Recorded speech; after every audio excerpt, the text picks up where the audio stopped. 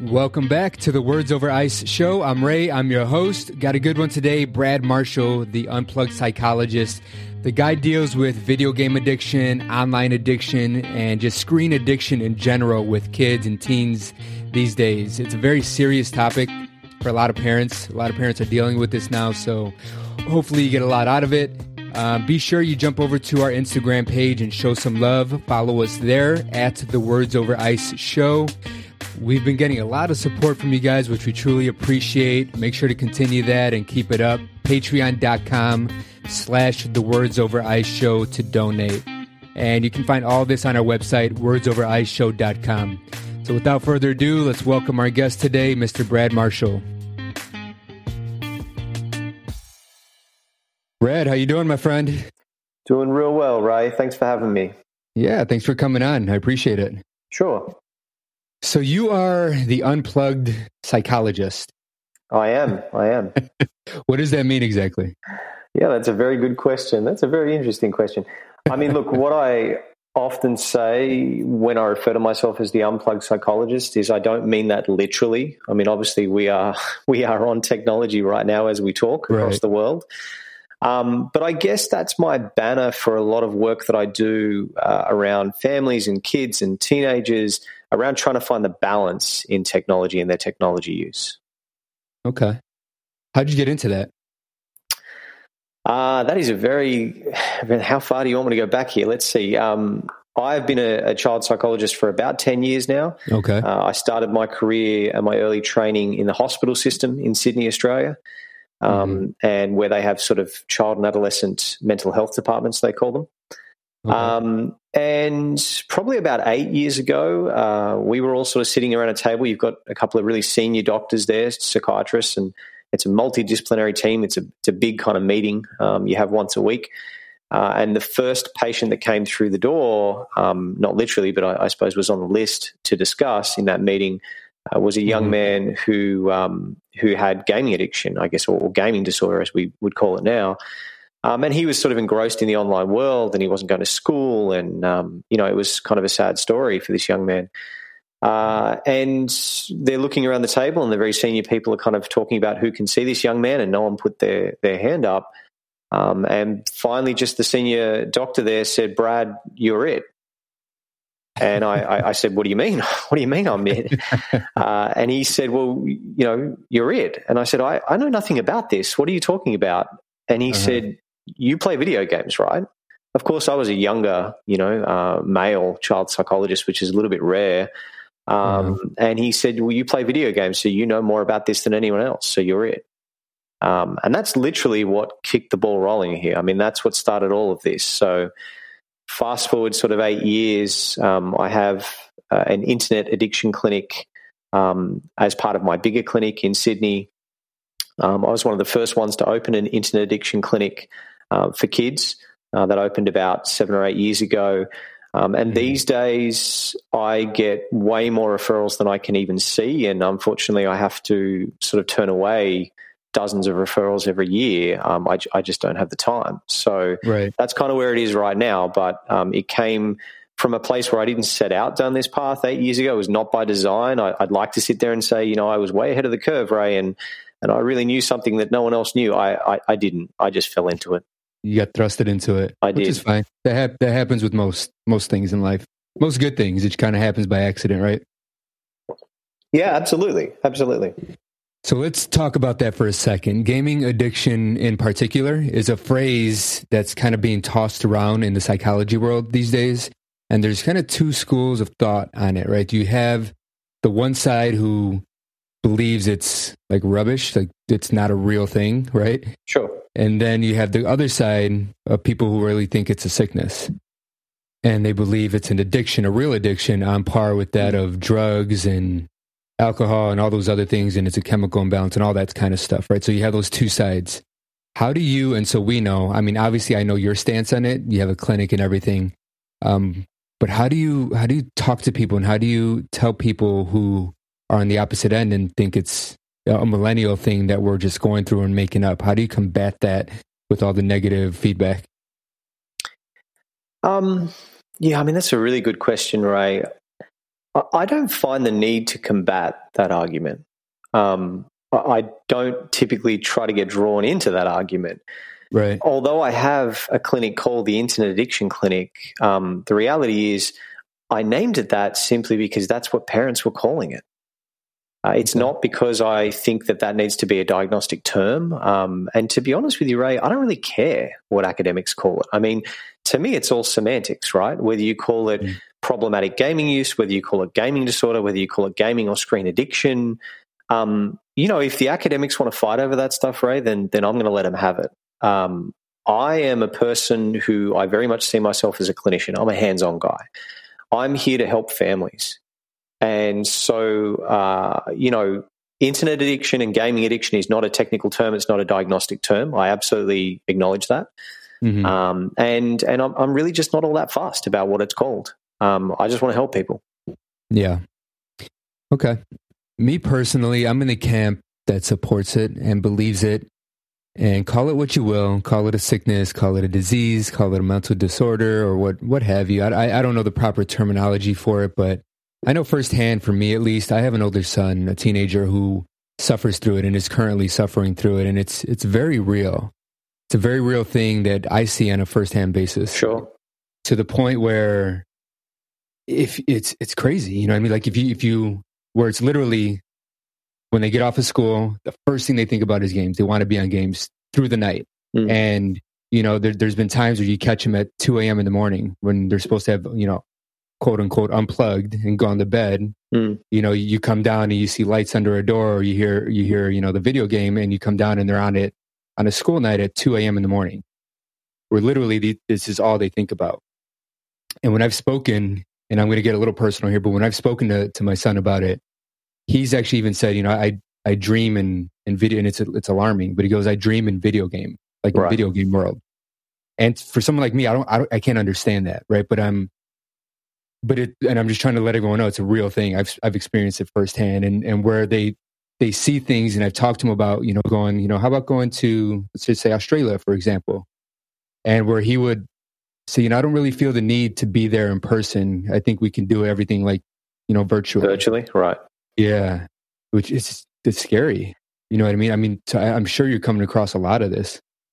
Yeah. I mean, look, I think we come from a similar place then, Ray. I mean, I don't really care what we call it, but the reality is that I see that it is a massive problem. And I can absolutely understand that some other people might not see it that way, and certainly I have a skewed version of it, right? Right. Because the reality is that my clinic sees the worst of the worst in this country anyway. Right. And I don't mean that in a derogatory way towards these kids, but I see things at the pointy end. It is not uncommon these days in Australia for me to see kids that have AVOs, apprehended violence orders against them. So I don't know if you guys have that. It's like a domestic violence order against them by the police. Really? Okay. Yeah, absolutely. Every week, at least once a week, I get an email from a parent that the police have taken that out against their child. Usually their son, but not always.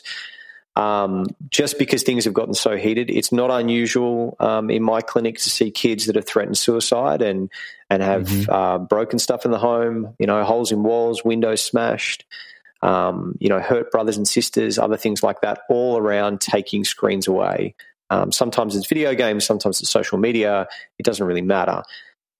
So yeah, I mean, when that is obviously the most extreme, and I'm not suggesting that everyone gets there, but I guess for me, it is difficult to understand how someone can dismiss the whole idea flatly when that's the stuff that I see on a daily. Right. So, yeah, certainly it is a smaller minority of people that get to that point, but that is the kind of stuff that rips families apart. It takes an incredible toll on a family and on parents when that stuff's happening, and it's really scary for them. It's very scary. I mean, it's literally, and you touched on it a bit, like we went through the same thing as I alluded to before, but thoughts of suicide came into play. There wasn't the violence with us, right? The violence wasn't there, but whenever we would see that it was getting too excessive and it was, hurting other aspects of life, and, schooling and, your social life and things like that. And you go to take these things away from the kid, he threatened suicide, literally, and we had to put him in a clinic for that. And it's taken a big toll on this family to the point where and it's hard as a parent. And again, I'm speaking from my own experience. It's hard for me to understand and how to actually deal with that or where it comes from, because these kids, it's just hard to talk to them, because when you talk to them, the whole thing is you don't understand how it makes me feel, and you don't understand the connection I have with this game and the community that I built within it. It's almost as if they've created a whole new identity in this other virtual world. Yeah, I mean, first of all, thanks for sharing that, Ray. I mean, that's really scary stuff for any family to go through. But I think that it helps with people like you talking about this stuff, because so often when I get asked to do media interviews, perhaps there's a parent there that's been through this, and the general public that haven't experienced this. It's a very sad reaction that the parents get. They shout them down, they criticize them and say, it's so easy, just take the device, you need to be a parent, man up. And it's horrible stuff, because they haven't been in this situation. They haven't seen how fueled it can get. So it's really tricky. But look, to come back to your point about, you mentioned that it can impact social life, it can impact education, and you're on the right track there. I guess the way that I think about this stuff is an age-old sort of psychological way around kids' development. So there are 5 main areas of development, and when I talk to schools or corporate events or wherever I am, when parents ask me, how do we know when we should be concerned? How do we know when there's a problem? I usually use this model of development. So that is social development, emotional development, behavioral development, educational development, and health. Okay. And so we won't go into all sort of 5 areas, but if you just take health, for example, what I'm talking about there is sleep. Is this impacting on your child's sleep? I'm not talking about 10 or 15 minutes. I'm talking about, are you finding them at 2 or 3 a.m. waking up to get around this, which is not uncommon? Is it impacting on their ability just to take a shower or exercise, right? That's all under health. So if you're ticking multiple boxes in multiple areas of development, and you're squarely saying that the internet or screens or gaming is having, the major impact on those areas, on your child's development, then I would suggest to you that you have a bit of a problem on your hands, and you need to do something about that. So that's the way that I think about it as to when to step in. And, then it gets pretty complicated as to sort of what to do from there. But yeah, that's usually answers the question of when should parents be concerned anyway. So in your professional opinion, and I don't know how much experience, if any, that you have with drug addiction and drug addicts and the effects of those, but in your opinion, do you believe that gaming addiction and online addiction is on par with what we see with drug addicts, as far as, I know there's a chemical component to it, but as far as what we experience mentally and physically? I think it's a really hard question, and as most things in my field, we usually only figure that out probably 10 or 20 years after the fact. The reality is that one of the problems we have here in clarifying that stuff is that research is so far behind game development. Okay, so any research we can do in this area is a good 10 to 20 years behind what games are coming out. So as soon as we feel like we've got a bit of a handle on some of the research of the latest games, then everything has changed. And that's simply because game developers and technology, companies have a lot more money than researchers do, right? So is it the same as drug addiction? I mean, look, I am not an expert in drug addiction in any way, shape, or form. I guess some people have made comparisons to things like gambling addiction, in that we know gaming does elicit a dopamine response in the brain in areas called the prefrontal cortex, the amygdala. Without getting sort of technical, the areas of the brain that are already underdeveloped for an adolescent, for kids. And we're thinking more and more that those areas, especially in boys, probably don't fully develop anyway. We used to think kind of 21 or something. Now it's kind of looking a little bit more like late 20s or even 30. So those are the areas of the brain that are responsible for emotional control and impulse control and all these sorts of things. So we know that gaming, through giving functional MRIs, we know that gaming is sort of messing with those areas. And we know that gaming and online use in general does elicit a dopamine response. And so for anyone who's not aware, We'll just go through dopamine real quick. I mean, essentially, dopamine is the happy chemical, right? Right. So you can get that through a whole bunch of stuff. You can eat chocolate or bad foods or, drugs or gambling. So there is a similar, pathway or drug involved there. But we don't know enough about, the specific pathway and which way it's taking and how it interacts with the brain to draw a steady conclusion saying it is just like drug use or it is just like gambling use.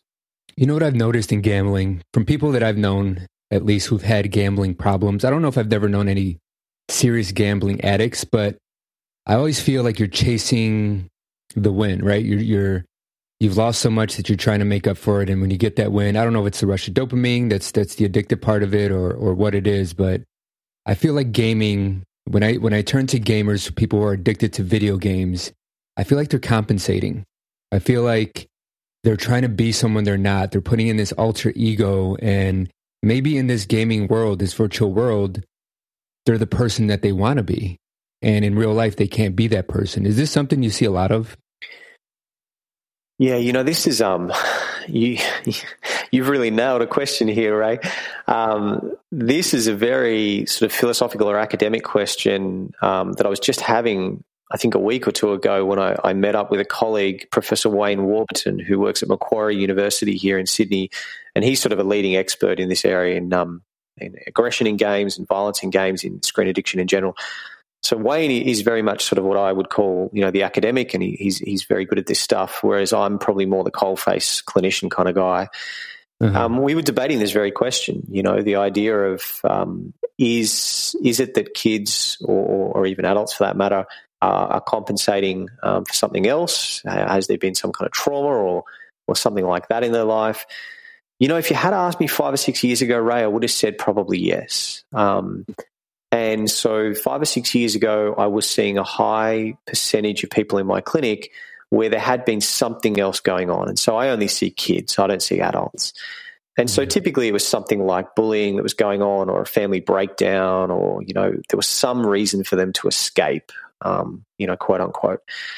And so that was then giving rise to gaming and online stuff. These days, I don't know that that's the case. I see plenty of patients who there is no identifiable reason or trauma or thing that they're trying to escape. And all I can put that down to and rationalize in my own head is that games and social media are just getting way better at what they're trying to do, right? And so I feel that there are a lot more kids these days anyway who are getting in this trap and this cycle without there being any sort of major event prior. Right. Something that I read or heard, I forget if I read it or heard it, but I came across something that was really crazy, but very interesting to me recently. And it's that video game companies, and it didn't mention any one company in particular or didn't drop any names, but that video game companies actually hire psychologists when they're creating these games, right? They hire these psychologists to figure out how they can make these games more addicting and more appealing to kids so that they can suck more gameplay out of them, more hours out of them. It's crazy. Sure. I mean, does that surprise you, Ray? No, not at all. No. I mean, look, I can't sit here and tell you that it's unequivocally true. I don't have an HR access to the gaming companies, but I would not at all be surprised. The reality is that this is a business for them. And so they're going to do anything that they feel is going to increase profit. Oh, absolutely. And it's the same thing as tobacco companies and cigarette companies putting out bubblegum flavored vapes for quote unquote adults. No, that's not for adults. That's for kids. And I mean, let's be real. They hire people in their companies to target and to market towards children because they're the most impressionable and they're the easiest to target. And now the same thing is happening with gaming, but because it's so new and no one understands it, no one's really paying attention to it.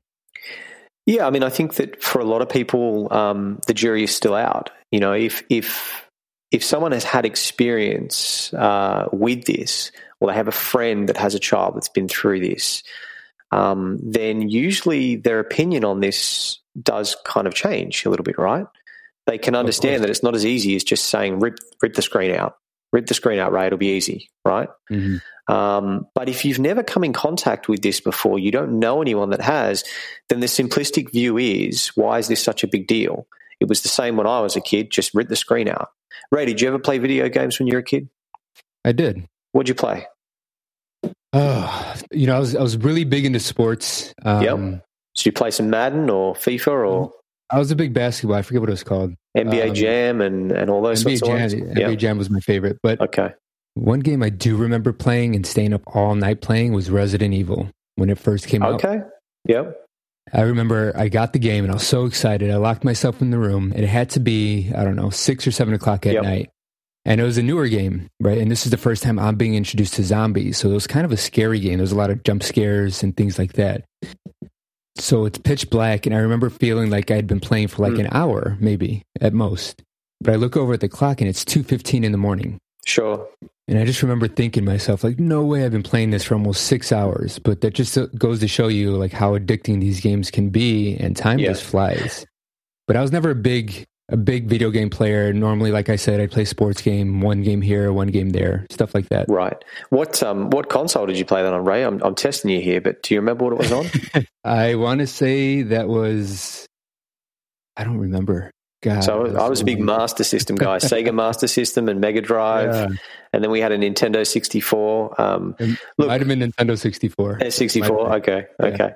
I mean, look, games back then were entertaining and mildly addictive, right? I can't sit here and say that I didn't have a couple of all-nighters with my brother and my mates as well, probably playing, what were we playing? Mario Kart and James Bond GoldenEye, the multiplayer and all that stuff. Yeah, it was a blast, man. But games these days are different, and they're not that simple, right? So the only way for me to be social during a game back then was to literally get my mate to bring his flat screen, well, it wasn't even a flat screen TV then, his TV over and his console, and we could hook it all up and try and play 4-player with dual screens. And he had 8 guys sitting around the TVs, and then if there was too many guys, a couple of guys had to go in the pool while they're waiting their turn and stuff. That's a very social, healthy thing to do, right? I bet if your son was doing that, playing with a whole bunch of mates, you probably wouldn't be that concerned. And me as a child psychologist, I wouldn't be concerned by that either. I'd say that's an awesome time, right? Right. Yeah. The difference now is that the internet, and again, this is why I call it the Internet Addiction Clinic and not the Gaming Addiction Clinic, right? The difference for me is the internet. When we started getting high levels of internet, and in Australia we don't have very good internet, but enough internet anyway to sort of play on servers where you can do everything from your bedroom. You can close your door and you can have the same social experience in your bedroom. That's when things changed. And even there's further research coming out in the last couple of years which suggests that you get higher levels of dopamine when you're playing online with other people socially than you are just against a computer. So again, the people that say, look, this wasn't a problem when I was a kid, this is just parents not doing their job, I disagree, because what has happened now is you're not getting as much dopamine back in the day. Now you're getting a lot more dopamine, right? So if your son's sitting in his room playing, even if he's playing someone on the other side of the world, right, he might be playing someone in Australia who's never met. He's still getting more levels of dopamine than you were playing Resident Evil in your bedroom. And so whenever you have more levels of dopamine, it is going to be more enticing to stay on. And so your occasional 2 a.m., like you were, young Ray, sitting up until 2 a.m., all of a sudden turns into a week or 2 weeks or 3 weeks of that. And then you have those knock-on effects I was talking about before. That's when you start to see kids not want to go to school, not finish their homework, not go to sport. It starts to have those knock-on effects for development that I was talking about before. And I saw on your Instagram, I think it was today, actually, I saw that you guys were discussing, you and I forget who the other gentleman was, but that it may be having an effect on your physical as well.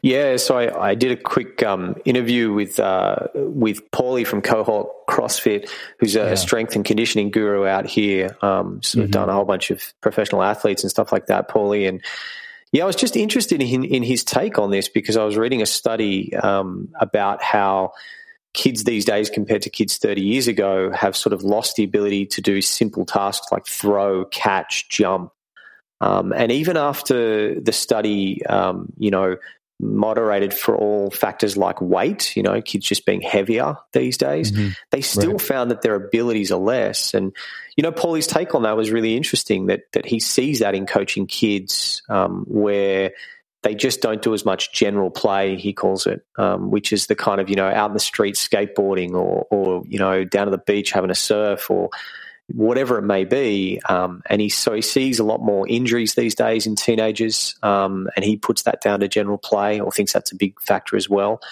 So look, I'm not trying to sit here and be an alarmist and say that, screen addiction is ruining our kids' health and they can't play anymore and that's the reason they can't jump. I mean, that's a long bow to draw, but we do have to start debating these questions, right? Like, what kind of knock-on effects is this having? Yeah, we do. And it's something that I notice. I honestly do. And my kids as well. I mean, I have a couple boys and my younger one, and we tend to do exactly what you said. When I was a kid, I don't remember doing this, or we used to play on the street, and, it was natural for us to play sports, and I question it a lot, and I have more so lately with my youngest. And I have him in basketball and all those things, but it's almost as if I have to force him. Like, he'd much rather sit in front of a TV and play Fortnite. Right. If he had the option, that's what he would do. And the crazy thing about all that is now I guess before we knew gaming was something you did at home. Now there's potential in it, right? And kids are seeing that. Like, you ask my son what he wants, my youngest, and I literally, I ask him what he wants to be when he grows up. He wants to be a YouTuber. Yeah. Right? And then my older son, the one who I spoke about earlier, I want to be a gamer. Professional gamer. Yeah, professional gamer. And these weren't, this was not realistic when we were younger. These weren't professions. You couldn't do it. Video gaming was almost, if you did it too much, or you're a loser, you're kind of wasting your life away. Now kids see this and they say, hey, these kids are making a ton of money off of it. Why can't I do it? And it kind of encourages them to dive deeper into it, which I think is a fine line, because there is potential in it, but how do you walk that line? It's tough. Yeah. So it is tough. And I think one of the most difficult things for parents is because our natural reaction is to say that's rubbish. Right. You're not going to be a YouTuber. You're not going to be a gamer. That's not a real profession. But how is that any different to your parents saying to you, you can't be a professional basketballer? Because you were idolizing those guys. They were, sports people, and they made a whole lot of money. Now, what were the chances of Ray Morales, becoming a professional basketballer? I don't know, Ray, you may be amazing, and I may be underquoting you here, man. But, all 5 foot 11 obviously, yeah. Okay, well, yeah, I'm like 5'5", man, so I was never on that track either. But, that's the context here, right? Kids look up to pro YouTubers and pro gamers, and I don't think that's necessarily a bad thing. The minute that we start to say that is rubbish and you can't do that, then they're going to get their back up about it. So to me, it's something that parents probably should shy away from. But the reality is that if you want to be a professional gamer, I can tell you from firsthand experience, professional gamers spend at least 12 to 14 hours a day gaming. Right. Most of them, and you hear stories from sort of Europe and Asia, where most of them, if you're on track to be a professional gamer, you have dropped out of school by 12 and you are playing something like 12 to 16 hours a day. Right. Now, I guess I would say that for Ray Morales' son trying to be a professional gamer, he may be incredibly talented, but it's pretty hard to compete with that. Right. So it's an option, and I don't think as parents, it's never wise just to shut that down, because it's gonna create conflict between you and your child. But we know as parents, we have the insight that that's not going to help. And I just want to touch on something else you mentioned here too, like sitting in front of the TV back in the day and gaming and whatnot, or if your child had the option to do that now. I don't see that as any different to you allowing your child to eat whatever they wanted, as far as junk food and chocolate and, soft drinks or soda pop, you guys call it there. It's kind of given a kid carte blanche. So I always ask parents, would you let your child eat whatever they wanted, unrestricted? No, of course you wouldn't. You wouldn't let them just put sugar into their body 24/7. Mm-hmm. Would you ban all sugar? I mean, some parents do that, but I think that's a bit extreme as well. You've got to find something in the middle, right? So, you asked me when we first started this, why do you call yourself the Unplugged Psychologist? I mean, I don't literally mean unplugged, right? Like, I'm not talking about going off grid, and like waiting for the apocalypse and stuff. Right. I don't mind technology. I quite like it. I don't mind playing games every now and then. I'm okay with kids doing that, but it has to be done in moderation. So you've got to ask yourself the question, is your child missing, football practice or basketball practice or school or homework in order to game? Because if they're doing that stuff, then you've really got to step and think, maybe that's not such a good thing. I have to get some boundaries around this.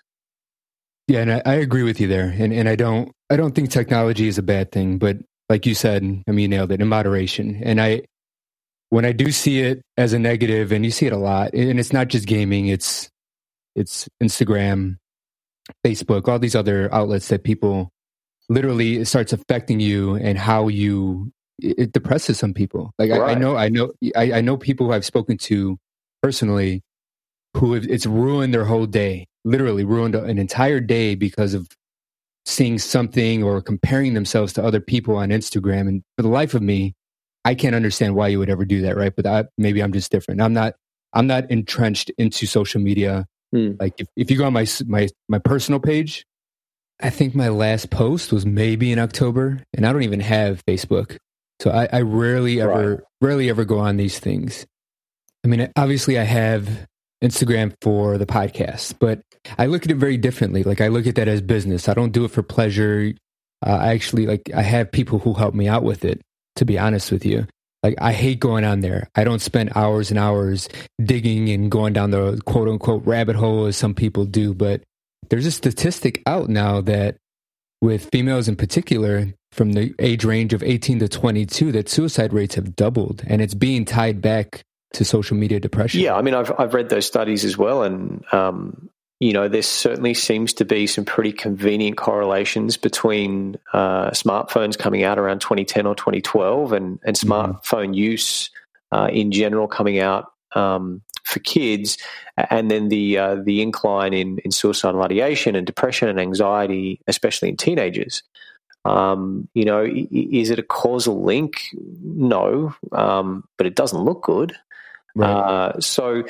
Yeah, I mean, I think it's enough evidence anyway for us to start questioning this stuff, right? But, you mentioned people feeling really bad about themselves on social media.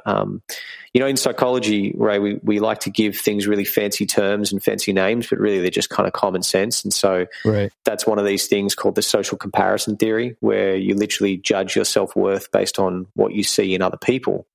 And of course, social media plays into that a little bit there, in that you only see the perfect photos that everyone posts, right? You only see the perfect holiday with everything edited and filtered and all that sort of stuff. Mm-hmm. And for adults, that can be really tricky. But I would suggest to you that for kids and teenagers with underdeveloped brains and the emotional ability, it's even more tricky. So it has to be done in moderation.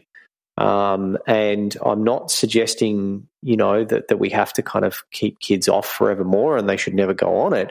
Because, of course, the counter argument is, well, what happens when they turn 18 or become an adult? And then, aren't they supposed to be able to moderate it themselves? Of course. So it's a hard one. Even myself, I struggle with the idea that here I am talking about the Unplugged Psychologist project. And it's something very ironic that I have to use social media platforms and podcasts to get my message out, right? Yeah. The reality is I am on Instagram, or I'm not personally on Instagram, but the Unplugged Psychologist is, and I wasn't on it for years. I only did it maybe 3 months ago when I came to the conclusion that I needed to try to help parents with some parent tips, because I just can't see everyone that comes, is referred to my clinic. And so I give stuff away on Facebook, on social media, on Twitter, on my website. I give free tips away, little short videos that you kind of watched, just to try to help and get the message out there. But again, there's something very ironic about me having to do that through the channels that I'm talking about. But anyway, the irony is not lost on me, Ray. Very ironic, but very necessary. That's right. It's a necessary evil, and it's the way of the world. It's how people receive information. So you got to play the game, I guess, right? But one thing I see and a lot of questions I get, especially when they knew I was going to talk to you, is what's healthy? And these days I see a lot of people using these electronics as a babysitting device. Yeah. Literally to the point where, babies are crying and I see people just shoving the tablet in their face and to shut them up, or vice versa. You take the tablet away or phone or whatever you're using and the baby goes hysterical. So what is healthy? Like when should you introduce electronics to a kid?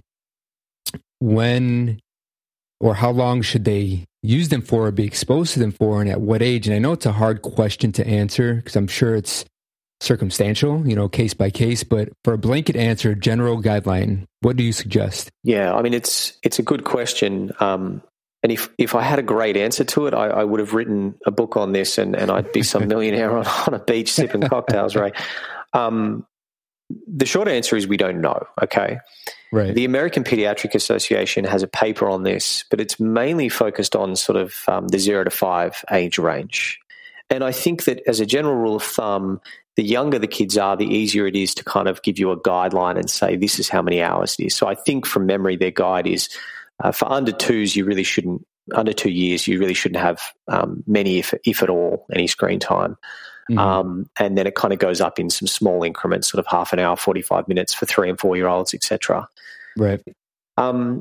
One of the reasons that I've started talking about this and being more public, because in general, child psychologists in Australia anyway, are very conservative people. We don't like to be in the spotlight. For the first 6 years of owning my clinic, I declined every media interview I was ever asked to give. I just didn't feel the need. Mm-hmm. I guess the reason that I changed that probably a year or two ago was because there wasn't a lot of information for teenagers going out there. So there was kind of a lot of guidelines on this stuff. What should parents actually do for 0 to 5 range? There was not so much on the primary school or elementary school, I think you call it, 5 to 12 age range. Mm-hmm. And then for teenagers, there was pretty much nothing. No one was talking about it because it was just too tricky. It's like, if you say 2 hours is fine, but 3 hours is going to blow them up, it's just too simplistic. Right. So again, for under 5s, you can read things like the American Pediatric Association paper on screen use, and that'll give you a pretty good idea. Okay. For elementary school, 5 to 12, and for teenagers, I will continue to avoid giving specific numbers, and I move more towards that idea of development. Right. And I know it's a short podcast, so we can't kind of go into it too much. I have a book coming out in June or July, which I think will be available in the States because you can buy it on Amazon and stuff, so you should be able to get it. It's called The Tech Diet for Teenagers. And it goes into this stuff in a lot of detail, really, about, how do you know what's enough time for your child? And I give an example in that around, 2 kids are not the same. 2 kids, say 12 years old, could both be having 3 hours of screen time a day, right? Mm-hmm. Right. But if kid A is spending the rest of his time just sitting around doing nothing, maybe watching TV, then on Netflix doing other stuff like that, but kid B is spending the rest of his time doing his homework, hanging out with mates, going and exercising, getting to bed on time, those are 2 very different kids from a mental health perspective, right? Yeah. Mm-hmm. So I find it's just too difficult to say X amount of hours is okay and then this amount is not. It's more about what are the other things going on and is there a balance? Yeah, that makes a lot of sense. As long as all the other boxes are checked, you're probably fine. But just like anybody else and just like anything else in this world, such as alcohol and drugs, it comes down to each individual person. Some people have highly addictive personalities, and we make the mistake of thinking that only happens to adults, right? No, but it happens to kids too, and we're starting to see that with gaming. Just like an alcoholic, they can't have one drink. They have to be completely dry, whereas other people can have multiple drinks. It's the same thing with gamers. Absolutely. Right? Same thing. Some people can play for 4 hours and be completely fine, but others can't. It's just each individual case-by-case scenario. But this is your therapy and your practice is very new and kind of cutting edge and foreign to a lot of people. So a lot of people might be skeptical about admitting their kids, especially because it costs a lot of money. I mean, what kind of success stories have you had?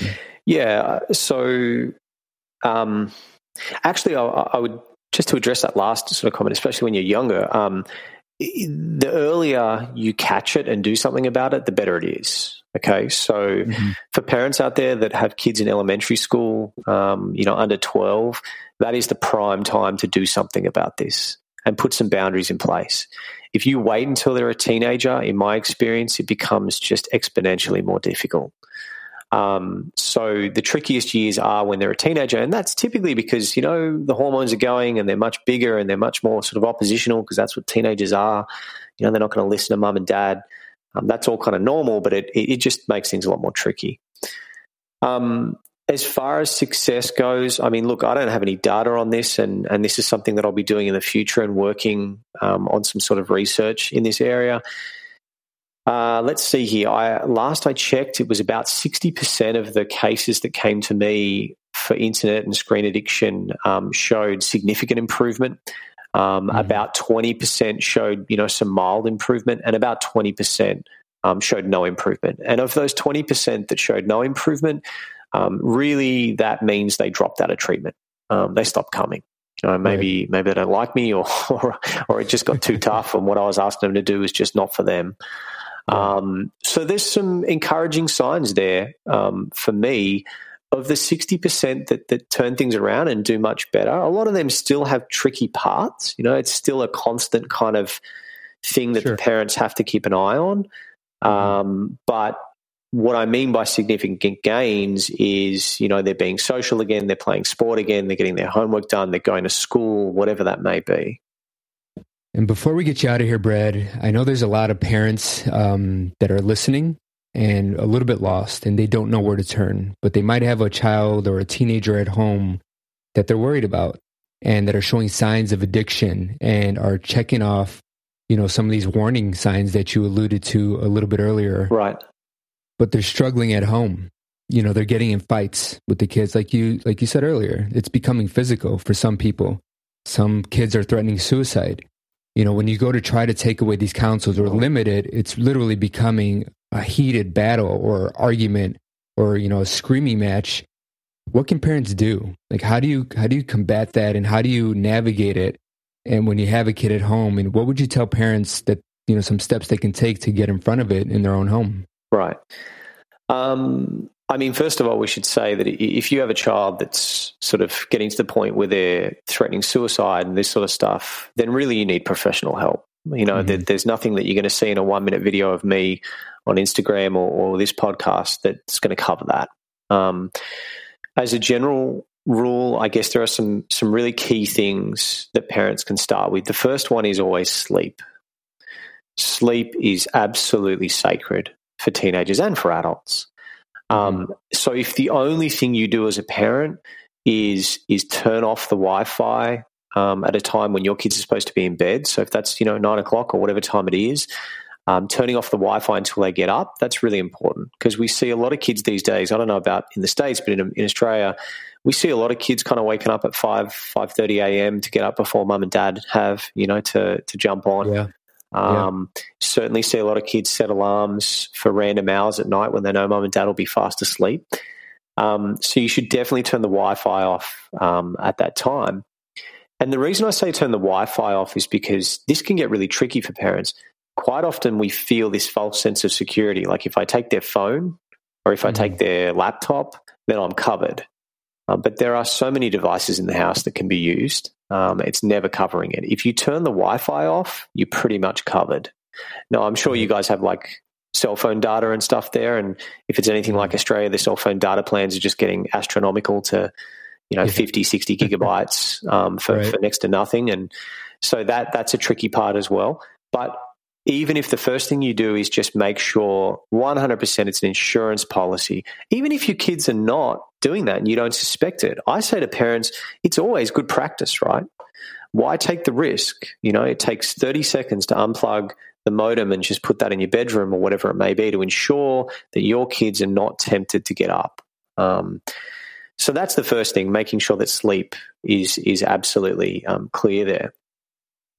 I guess if you're in the realms of having arguments and difficulties around the day-to-day, and especially in school holidays, on vacation, this can be a real problem as well, trying to limit their use. One of the other things that I see that parents do that they feel is going to work, but in fact it doesn't work, is trying to limit certain sites.